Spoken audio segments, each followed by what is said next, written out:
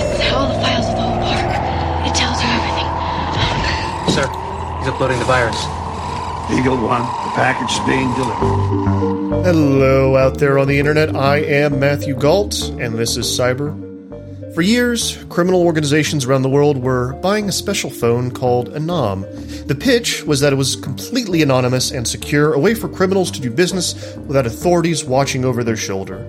It turned out that the whole thing was an elaborate honeypot, and that the FBI and other law enforcement agencies around the world were listening in.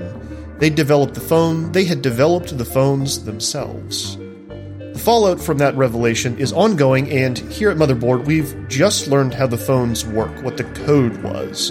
Motherboard staff writer Joseph Cox has looked at the code and understands how cops across the world programmed a special phone that would listen in while criminals did business. He's here with us today to walk us through the code, behind the phone that the FBI helped build. It is the subject of his new story. This is the code the FBI used to wiretap the world. You know, in retrospect, I think I used code too many times in that intro, but here we are. JC, thank you again for coming on this week, doing double duty. Yes, no problem. Thank you for having me. All right, so you've been covering this story for a long time. I believe we've talked about it on the show before. What is new now? What's new now is that recently we obtained the APK, which is the Android file of the Android app of Anom itself. When we're going to say Anom in this conversation, it's going to mean a lot of things. It's going to mean the company, generally speaking, that developed this, which was secretly managed by the FBI. It's going to talk about the phones that we've discussed previously, and it's also going to primarily talk about the app, which is this encrypted communications app that was backdoored secretly by the FBI. So we obtained that app, essentially. We weren't able to do that before because the phone that we got had a locked bootloader, which the long and short of it is makes it a lot more difficult to extract the APK from the device. So we get this APK, and I decompiled it and analyzed it, and we corroborated our findings, and we've published them today in this piece, which I think is the first sort of public look and public explanation of how this FBI backdoor actually worked. All right, well, let's go back and hit some of the basics here. Because, again, we've talked about this before, but I just want to make sure that everyone's up to speed who's listening and watching. So when did you first report on Anom, and what did we know at the time? So I think you've written 3 or 4 stories about this thing, right? Yeah, maybe even more, to be honest. I covered the encrypted phone industry for a long, long time, which is this industry of companies that caters primarily to organized criminals. Sometimes they know that, sometimes they don't. Oftentimes they do know. And then eventually, just last year, in June 2021, the FBI, the Australian Federal Police, and their partners at Europol came forward and announced that, hey, one of these phone companies was actually us. It was run by the FBI. And I should just clarify the word run there, because I think it is okay to use, but it's not the most accurate term. What happened was, in 2018, the FBI shut down one of these encrypted phone companies called Phantom Secure. In the wake of that, somebody offered them the capability to run their own company. This was Anom. It was already in development. It was already a company in its own right, but was very much in the embryonic stage. This person offered this company to the FBI for them to use in their own investigations. And the long and short of it is that the FBI secretly puppet mastered that company from 2018 all the way up to June 2021. And during that time, they collected tons of information about the criminal users, to the point where it started very small, but it eventually ballooned to over 12,000 devices in countries all over the world, obviously used by thousands and, over 10,000 people, potentially, and in the hands of over 300 distinct criminal syndicates. It is one of, if not the largest undercover law enforcement operation ever. And what kind of information were they collecting exactly? Like, what were they able to see? So initially, the backdoor was just really focused on text messages. A lot of these phones, especially in in that sort of industry, they will have the GPS removed, they have the microphone removed. They can only send encrypted emails, or at least that's how it used to be. And then, in the last few years, maybe the last 5, 6, they started to do more encrypted instant messaging. So that's all they could do. Anom was sort of a next generation device in that it did eventually allow voice memos as well, and the FBI got those. And the other bit of sort of crucial information that they got was that the phone also gathered GPS data and attached that to every single message that was being sent, or as many messages as it could, as the software allowed, and gave those to the FBI and its law enforcement partners as well. It was a highly effective backdoor that led to, by now, over 1,000 arrests around the world.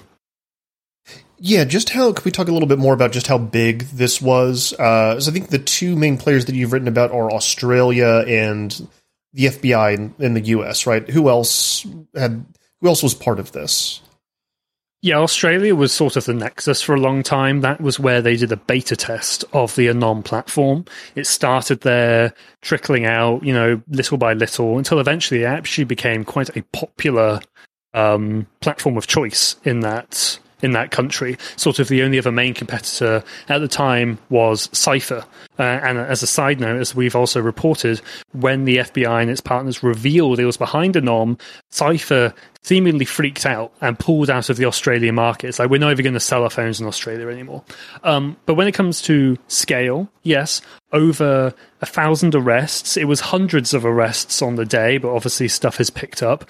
We're talking about, I believe, multiple tons of drugs, primarily cocaine, and then shutting down methamphetamine labs as well. And as you say, beyond Australia, there was also a very large nexus in Europe, and that is where a lot of the phones ended up, and of course why Europol became involved. They, in the latter sort of third of the operation, I would say, or the closing section of the operation, there was a Europol task force called Operational Task Force Greenlight, which brought together over a dozen countries. So, Sweden, I think Norway, I don't think Serbia was in the task force, but they were involved as well. UK was in there. I'm not going to remember all of them off the top of my head, but it became a very, very large operation involving all of these countries. Now, not all of them arrested a ton of people necessarily, but they all had access to that data and were all using it in some sort of way.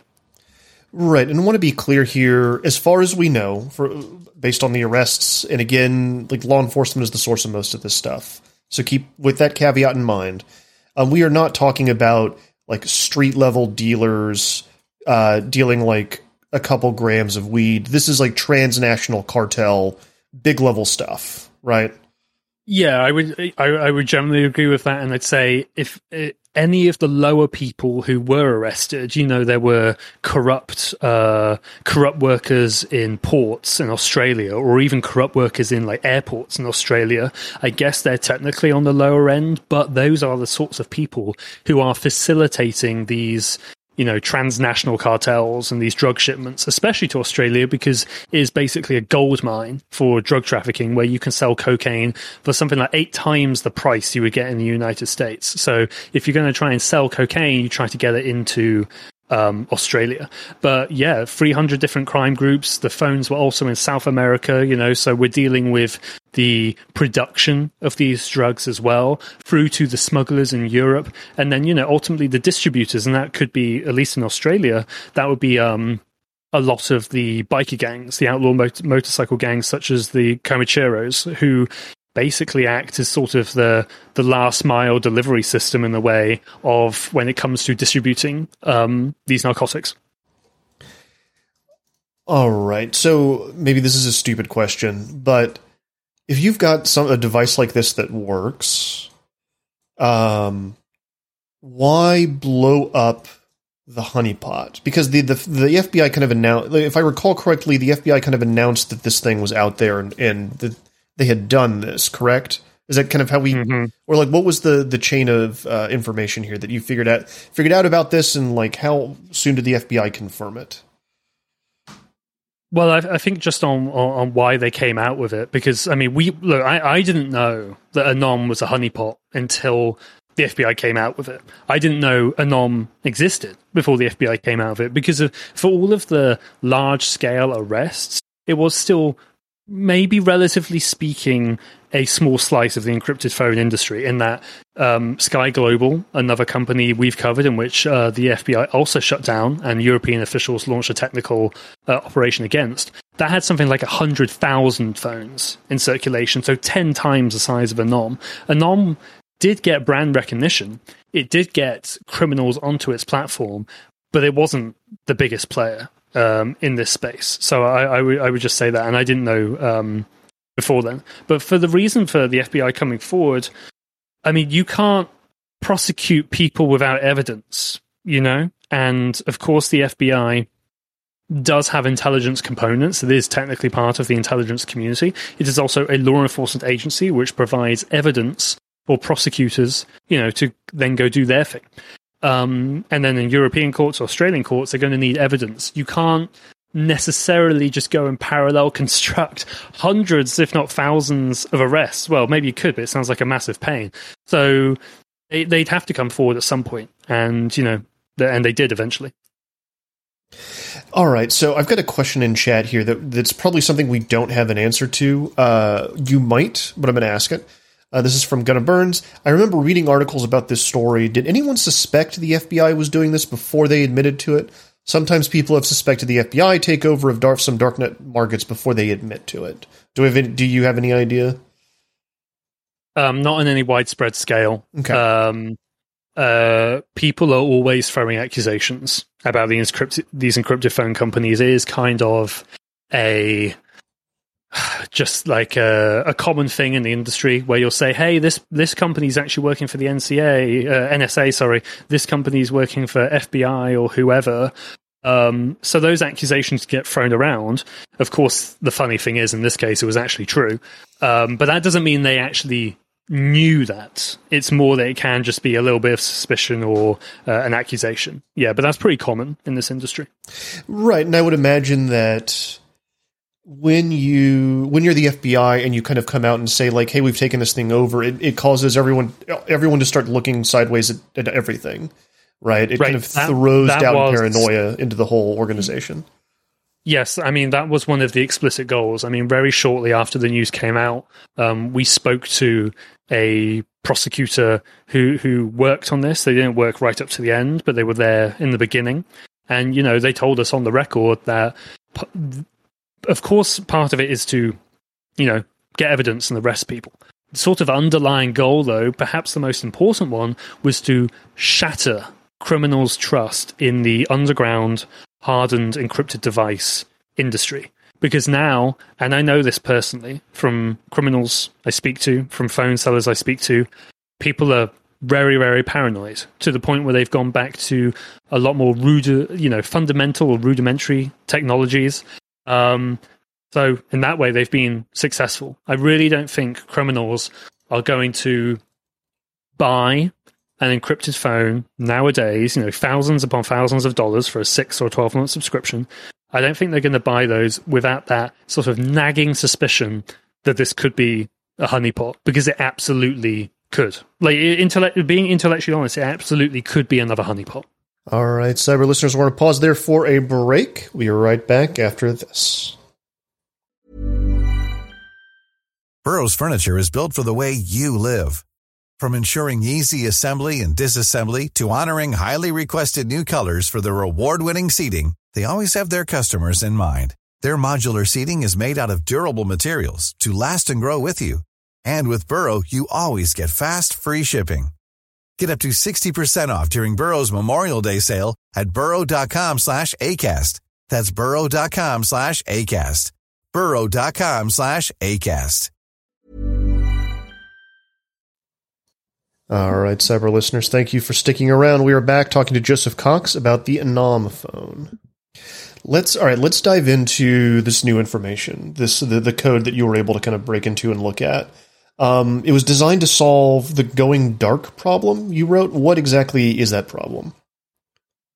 Yeah, going dark is a term coined by law enforcement. So, bear that in mind. This isn't really something that civil community has come up with. This is a term penned by law enforcement, but it's a really, really long-running perceived issue in which law enforcement agencies will say that they can no longer follow criminals, certain types of criminals, and prosecute them because of the issues that encryption presents. I mean, one of the most recent examples is, of course, 2016, the San Bernardino terrorist attack, where one of the terrorists had a phone that Apple refused to unlock, because doing so, they'd have to introduce a weaker operating system, there would be all these security concerns, and the DOJ took them to court, until eventually Azimuth Security, as we know, which is a company me and Lorenzo have covered, provided the tool to unlock it.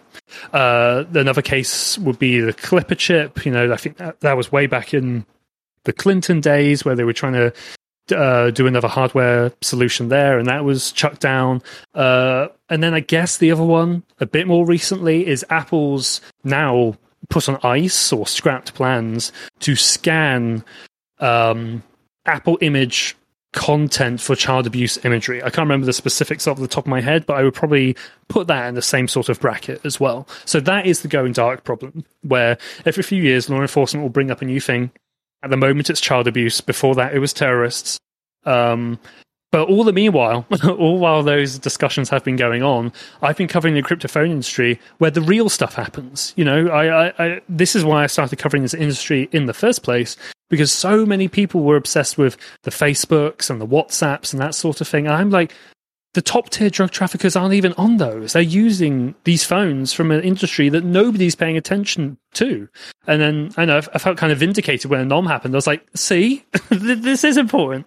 So that's how we got there. And that is sort of where Anom fits in that wider going dark context. This is how law enforcement agencies are exploring this problem in the real world. All right. So how exactly did the code work? What was it doing? Right. I mean, it's pretty ingenious to give them credit.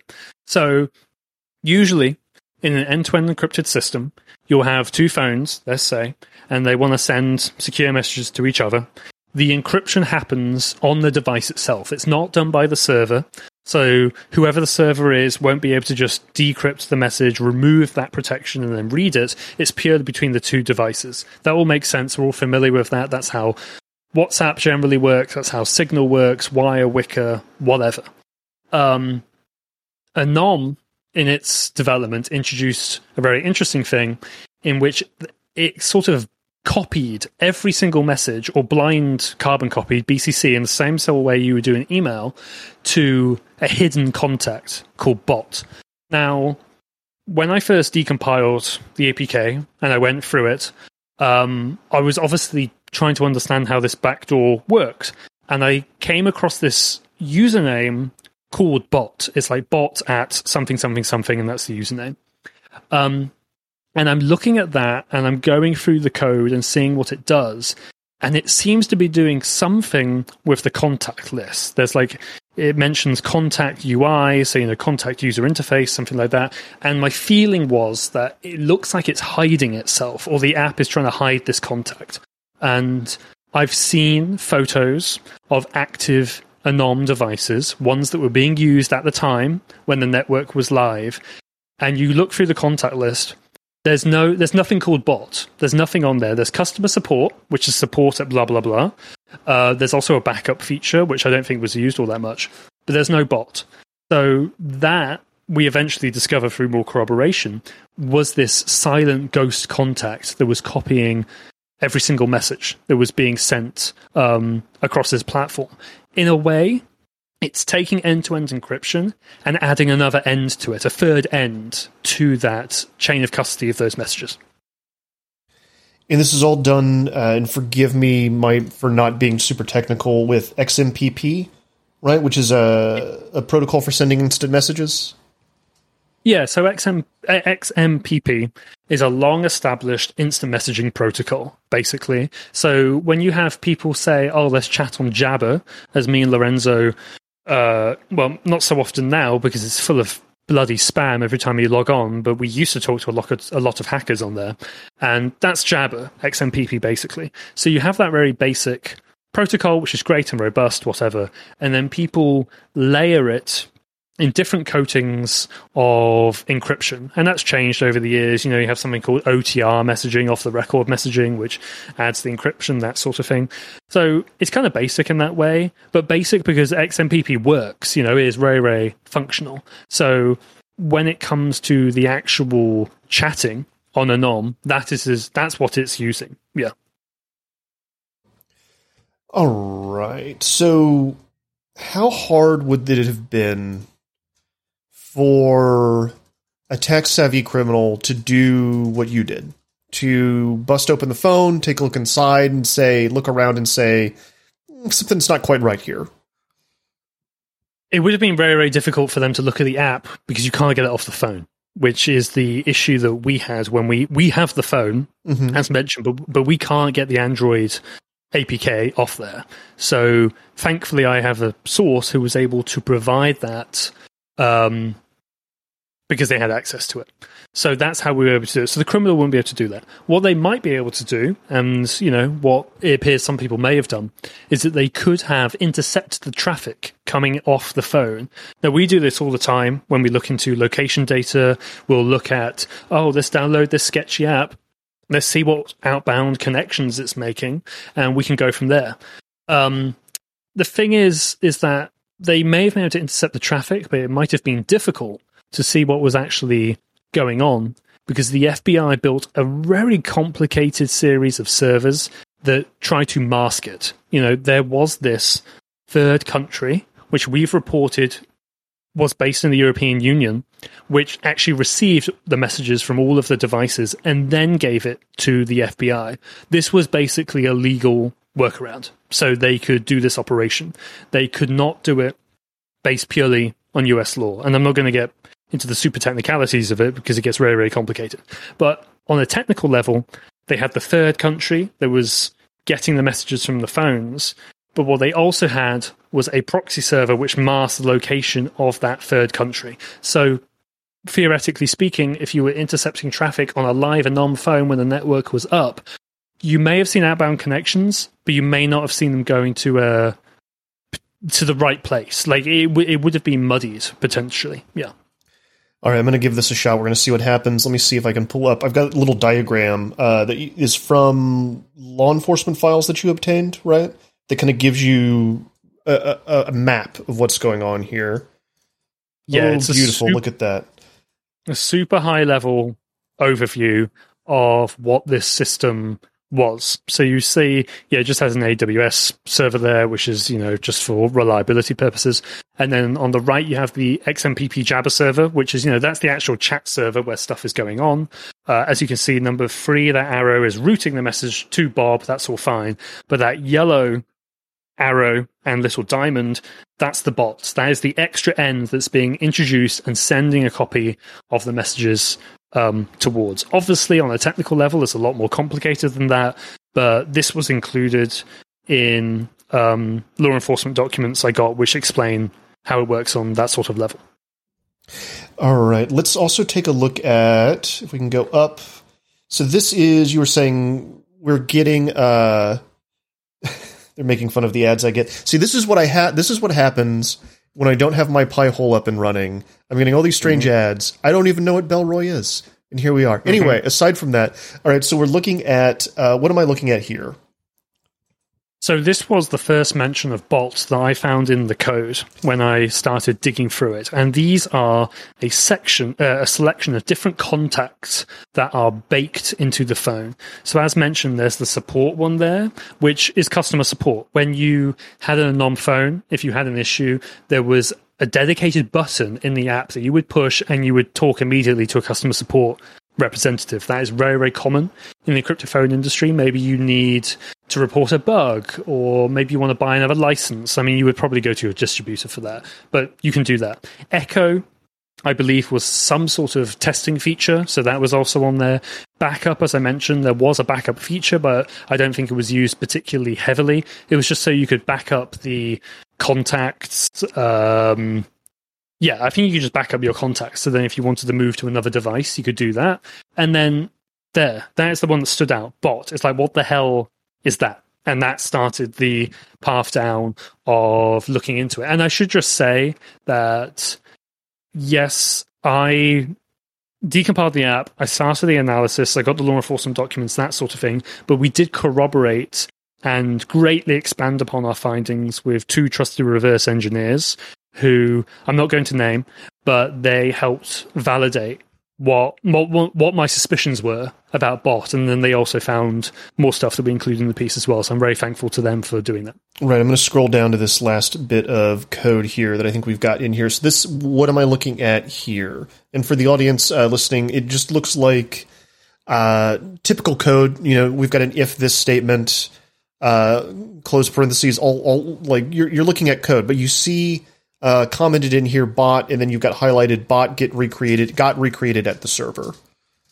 Yeah, I mean, so the actual code itself is not really going to make much sense outside of the context of what else is going on. But the reason I included it was just because of that message that gets printed. Bots got recreated at the server, which, again, when I was very early on looking through the code, it's like, well, bot is being set up somewhere then. Bot is doing something. And then, again, as we found later through the assistance of the reverse engineers, you know, it's receiving data, basically. And, of course, corroborated by the documents. But, yeah, we didn't include much of the code itself for various reasons. It's more just to explain how it worked and then just to show that it's specifically the bot contact, because that's the important part. Do we know who wrote the code or where it came from? Yes. There is information in the app that shows who worked on it, and that's why we're not releasing it, because these are people who did not know they were making an app as part of a FBI operation. So that's why we're not publicly releasing the app or distributing it any further, basically, yeah.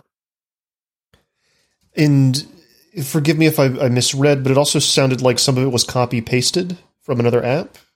Yes. So that's something one of the experts found, is that a lot of it was copied from another open source communications app. We're not going to name that just so for source protection reasons, but the reason that's important to mention is that it shows that a lot of this code was pulled from various sources. This was not really a bespoke, elegant tool. I think other parts of the operation were, such as Arcane OS, which we've spoken about in the piece when we got the phone, which was an entire dedicated operating system which ran on the Anom devices. My understanding is that was much more elegantly developed and produced very favorable results, especially when it came to the GPS data. When it came to the Anom app itself, it is very, very messy. There's lots of code commented out. As you say, some of it was copied from another app, and that is absolutely no hate to the developers of this app. My understanding is that they were in a great hurry to finish this project. So, you know, absolutely no hate against them. And, you know, I think they worked with what they could do. But the reason that's important is because, and I think we'll get into this in a little bit, is that defense lawyers may argue that you probably shouldn't be running a large-scale surveillance operation from code you copied off GitHub, you know? And how is that going to factor into issues of the chain of custody of the evidence, the forensic link between the app and the people who allegedly used it? These are all sort of questions that are going to have to be answered in court, basically. Well, let's get into that now, because I thought that was a really fascinating part of the story, and I want to hear more about it. Kind of towards the end, you start kind of picking apart. So this is all pretty new stuff. This is stuff that's going to have to go to court, like you said. What are the concerns of the lawyers kind of on both sides about like how this operation was conducted? What are the foibles, maybe is the word? What what are the particulars of using this to catch people? So in Australia, where most of the sort of justice part of this operation are happening, because that's where most people were arrested, at least initially, defense lawyers there have various different sort of prongs of strategy. One is to attack the legality of the warrants used, and there's some sort of very technical details about, well, did they actually have authorization to do this? Because Australia passed a very controversial encryption law just before or around the time, but then they actually used a different authorization, blah, blah, blah. So there's sort of a legal argument on that side. There is also a more technical argument in that, I suppose there's a combination of a technical and a judicial one, because defense lawyers, including the one who we quote in our piece, she says that, clients and, defense lawyers should be able to review this code, to make sure it actually works so they can provide a defense. And, this brings up echoes of another FBI operation that we reported extensively on called Operation Pacifier, when visitors to a dark web child abuse site over the Tor network were automatically hacked when they logged into the child abuse site via a likely 0-day for the Tor browser bundle. Why I bring that up is because defense lawyers in the United States said, we have to see the code of this to verify it worked. Basically, the FBI said no. They retroactively classified it, so then you wouldn't be able to access it. And the long and the short of it is the FBI had to throw cases out because they weren't willing to give up the code. I'm not saying that's going to happen in a NOM, but Australian defense lawyers have at least requested or explored the possibility of getting this code, and the Australian Federal Police has said you're not going to get it under some various statutes and defense, various defenses in Australian law. So this sort of code could be important for defense teams, depending on what strategy they're taking. And, to be balanced and to be fair, one defense lawyer who works on a NOM cases said it's probably not relevant for the cases, and another said it is, but it shouldn't be publicly available. And I think we struck a balance here in that we didn't just dump the code. I think that would be outrageously irresponsible, and we're never going to do that, and we're never going to publicly release it, as I said. But there is a public interest in understanding a bit more about its hurried development. That brings up questions of whether there are any bugs in this code, which could impact the investigation. And, maybe defense lawyers can go from there. And final thing on that point, it is not our goal to help defense lawyers. That would be very inappropriate. That's not our role as journalists. Our role is to obtain, verify, and publish information that can contribute to a conversation around this topic. So we have to strike a very delicate balance there between, you're not really helping the lawyers, but you still think there's information that's in the public interest that should be published. So that's how the piece ended up as it did. Let me attempt a crude metaphor here. It is as if law enforcement has a magic box, and they say, all right, this magic box allows us to read your messages, and you're in trouble because of the messages you sent. And the lawyers are saying, well, show us how the box works. You could just be making all of this up. And law enforcement saying, no. Yeah, that's basically it. Okay. Yeah. and look, and just to be fair to, AFP, FBI, the FBI statement, which I would bring up if my laptop was working, they say they have concerns that releasing the code would result in situations not in the public interest, like exposure of source and methods, as well as providing a playbook for others to include criminal elements to duplicate the application without the substantial time and resource investment necessary to create such an application. And they think similar consequences may happen if we only publish a small part of the code. I don't think we've published enough for people to be able to go and copy this in any meaningful way. It's 2 screenshots and a high-level explanation of how the backdoor works. So I think we've struck a okay balance there. But I just want to be fair that the FBI had those concerns, and although the AFP didn't provide a statement, I imagine their concern to be along the same sort of lines. But this is all a balance. There's always a balance between what we publish and what we don't publish, and those are just the conversations that you have to have.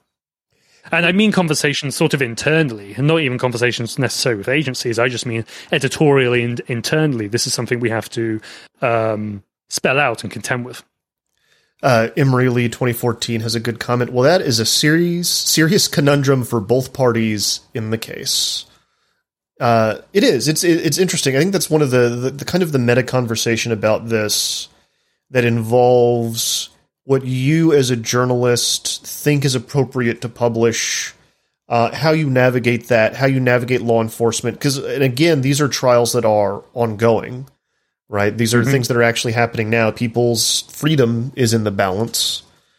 It's interesting. It is interesting to me to see how all of this is playing out. And I think this is one of those stories that, like you said, you're kind of one of the first reporters on the scene of all this stuff, but this kind of thing is just going to happen more and more, right? As the government gets more, as governments around the world get more tech savvy.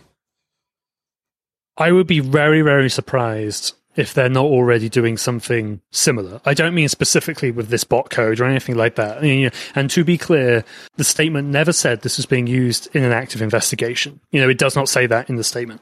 But I'm just talking generally in that the idea that the FBI or the AFP or whoever could be behind some sort of messaging platform, why would they not do it again? This has been an insanely successful operation. Yes, there may be legal issues that have to get ironed out through the courts, but this was an incredible coup for law enforcement around the world. Yeah. All right, JC, thank you again for coming onto Cyber and walking us through this. If you like the show, please follow us on Twitch where you can watch it live. We go live at twitch.tv/motherboardtv. If you follow us there, you will get notified when we go live. If you are, you know what I forgot to do? I forgot to record an ad break, which means I'm going to have to do it after I get off. Retroactively. Oh, that's... my workflow is all disrupted now, and I'm upset.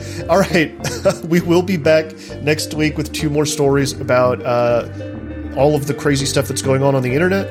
Thank you all so very much for listening. I'm Matthew Gault here with Joseph Cox. Goodbye. Thank you. Bye-bye.